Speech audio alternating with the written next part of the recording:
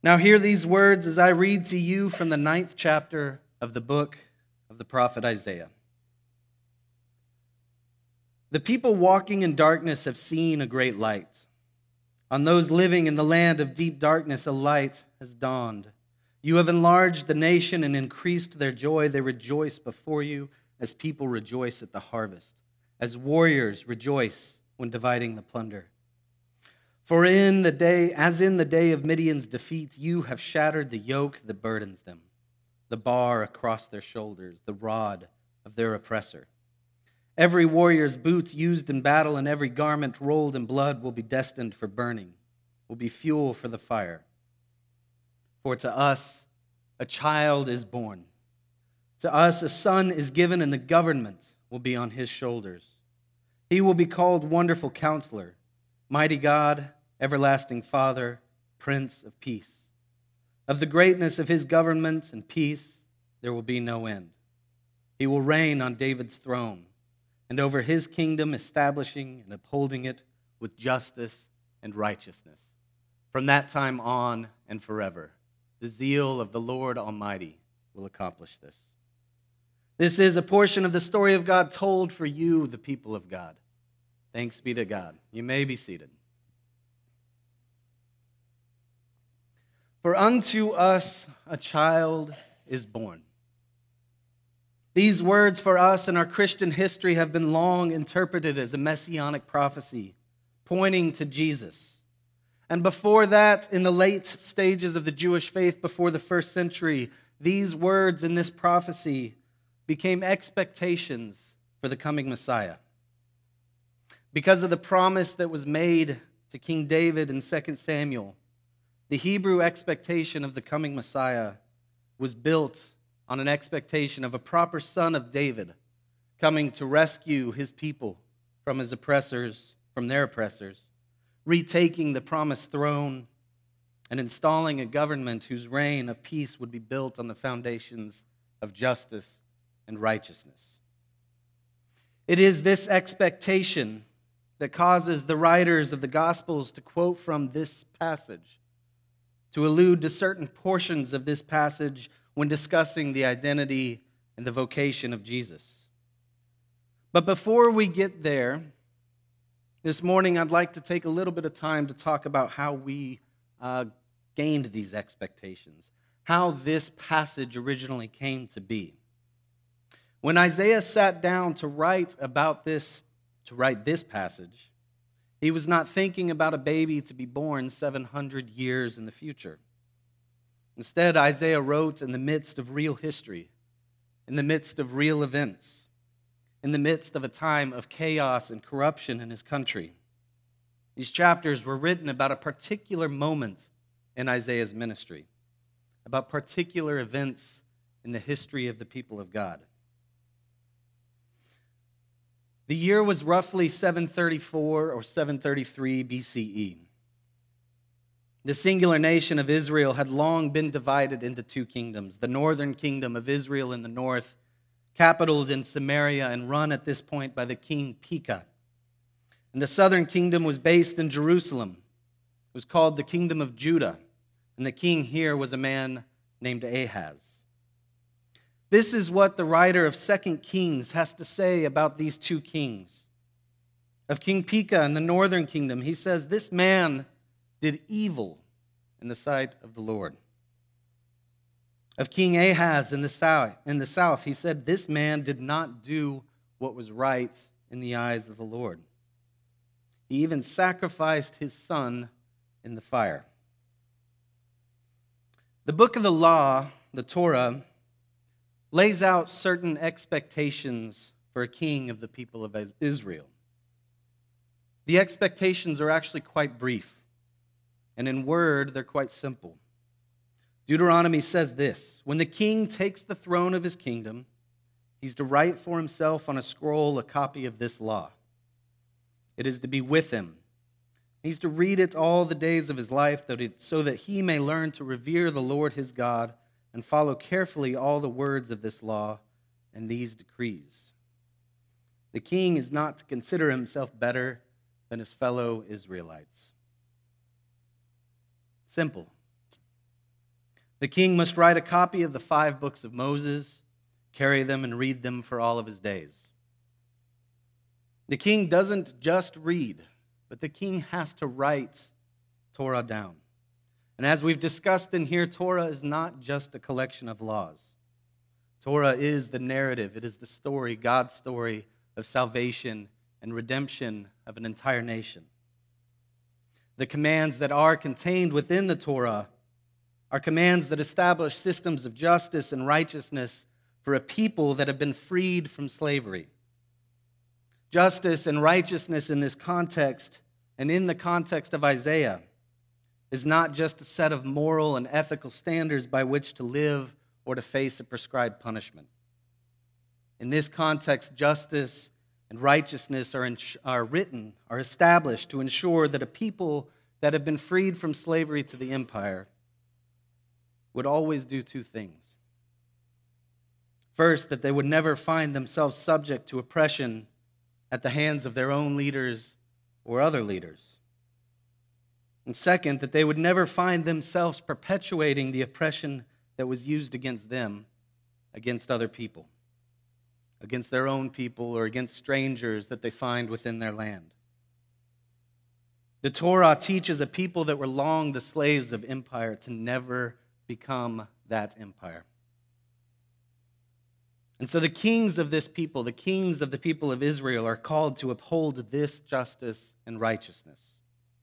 When the writer of 2 Kings says of a king that they did evil in the sight of the Lord, what that means is that this king has subjected his own people to oppression.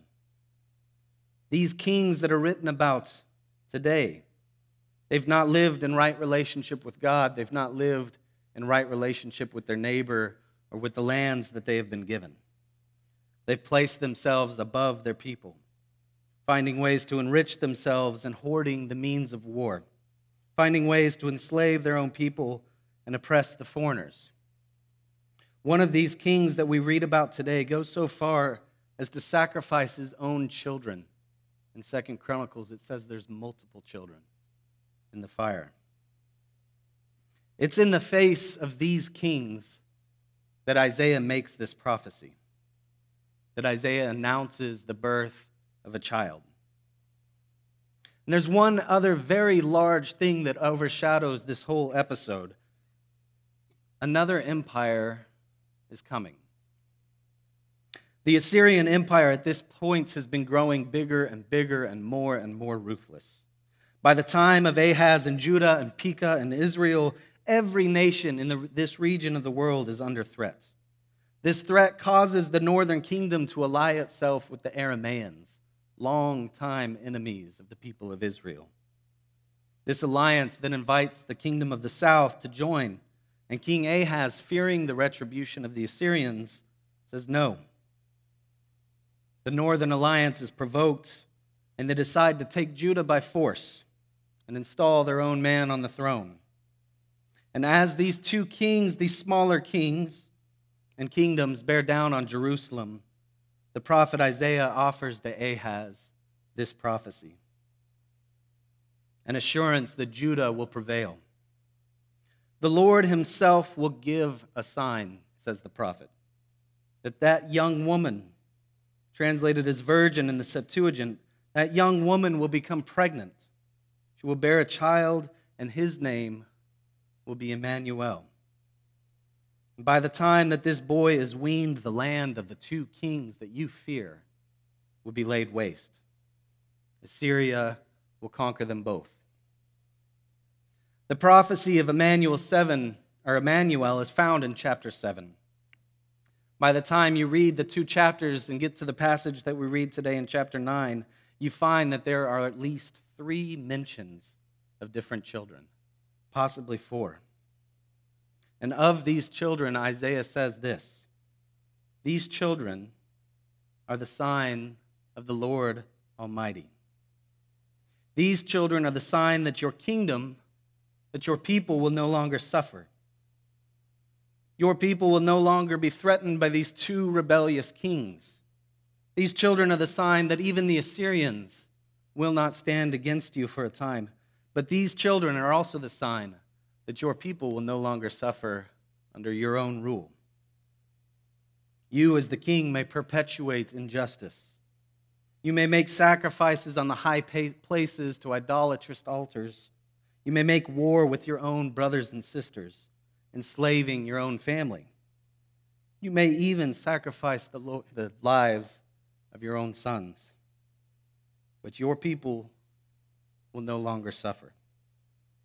New life, says the prophet, these children, this new life is the sign that new life will continue.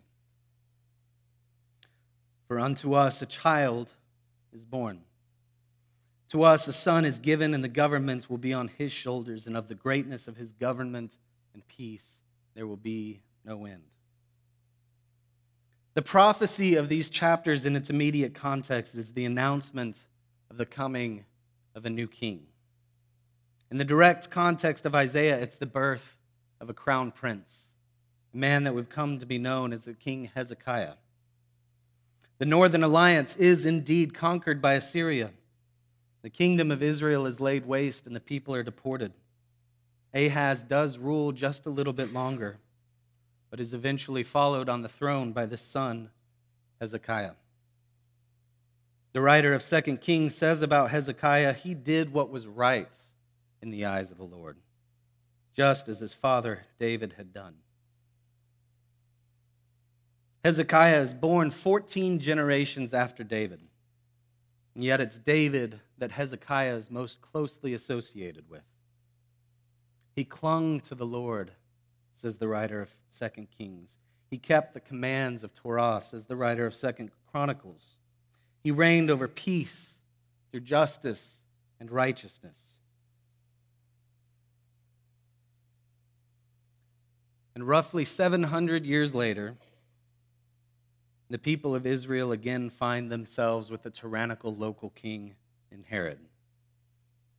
For Herod, his position of authority is only a means to gather more wealth, to ensure his own authority and the authority of his sons.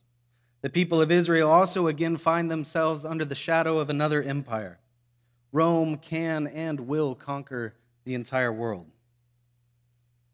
It is again in the face of such kings that this announcement is made. New life again in the child of Christ is a sign that new life will continue.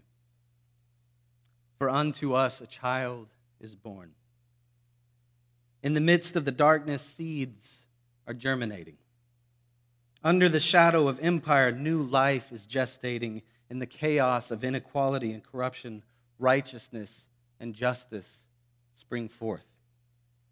In the face of empire, a baby has been born. This new life will beget new life, which will beget new life. This is the prophecy that this Christ child fulfills. A calling for a new king and a new kingdom, whose reign of peace will have no end. This morning, we lit the candle that represents love, though nowhere in our passage is love actually mentioned. Today, we anticipate the coming of love made flesh in a singular person, and yet our person tells not just of a singular king, but of an entire kingdom. Dr. Cornel West says, never forget, justice is what love looks like in public. Justice is what love looks like in public. And so I ask you these questions in this Advent season. Where have you heard the cries of the oppressed? Where do you witness injustice? Where do you see the extortion of neighbor and land? For these are the places that this prophecy is spoken for. These are the places that this kingdom comes to rescue, to restore, and to redeem. It is in these places that new life will be born. Finally, I have this for you. A very big part of what this passage has to say to us has to do with the ways that we structure our society, the ways that we govern ourselves, the ways that we systemically still oppress people and the ways that we systemically set them free. But it also has something to do with you and me and our small interactions with the regular world. I discovered something about myself last week.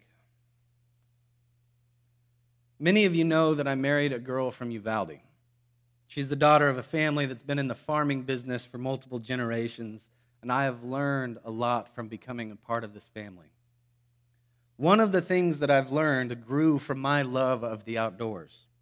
In this family, I have learned that I absolutely love to hunt. This is a surprise to me because if you know me, you know that I tend to be a little bit more progressive. 10 years ago, hunting and gun ownership and things like this were not on my radar. And so last Saturday, I was in Uvalde, and I woke up well early in the morning before the sun came up, and I drove to the farm of a family friend that is generous enough to share his land with us. That morning, I had this entire farm to myself. As far as I was aware, I would be the only person on this 5,000-acre plot of land, and that peace and calm were to be mine for the next several hours. I was bow hunting that day, and so I got my bow and I climbed up into a tree stand and I began to wait. I waited for the sun to rise, and as the light grew, I watched the fields around me. And as I surveyed those fields, and I looked through the forest and looked at the river that was to my south, I looked into the field to the north and I noticed that there was a man walking towards me. I picked up my binoculars and took a closer look at him, and I could see that this man was limping. He was carrying a milk jug that was about half full with water, and that his skin was darker than mine. This man was a migrant. He was headed directly towards me in this field. As he got closer and closer, he eventually noticed my truck. He saw my truck that was parked about 150 yards away from where I was, hidden in a little bit of brush, and he started to head towards my truck. And as I watched him head towards my truck, I remembered that in my truck were my hunting rifle and a pistol. And I was very thankful that I had remembered to lock the doors. I watched him head towards that truck, and I got scared. I watched as he circled around my truck and looked in the windows, and I didn't know what to do. Finally, I decided to whistle. And when I whistled, he knew that he was being watched, and he stood back from the truck and he waited for a little while.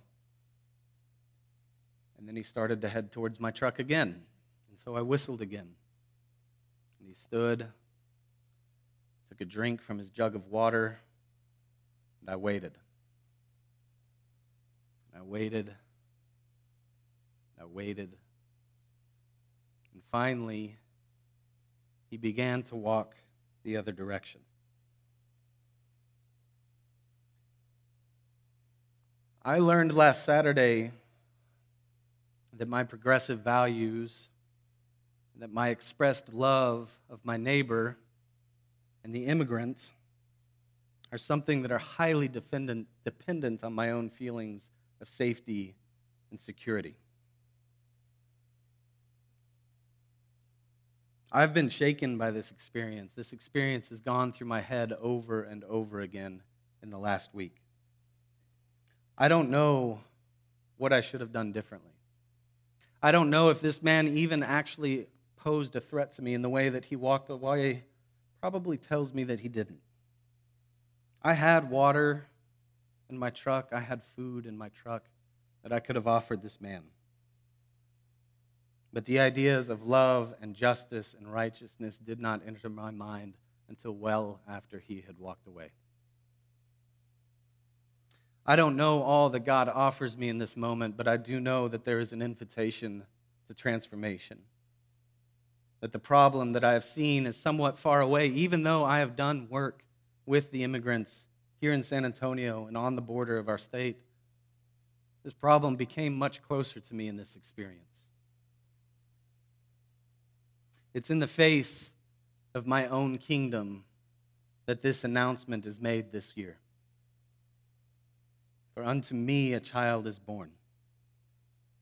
If Jesus is this announced king and I am a part of this kingdom, then I am an agent of this kingdom. The reign of peace in some way comes through me. As I am born and reborn into this kingdom over and over again, I too carry the yoke of justice and righteousness on my shoulders. New life in me will beget new life around me. Let us pray.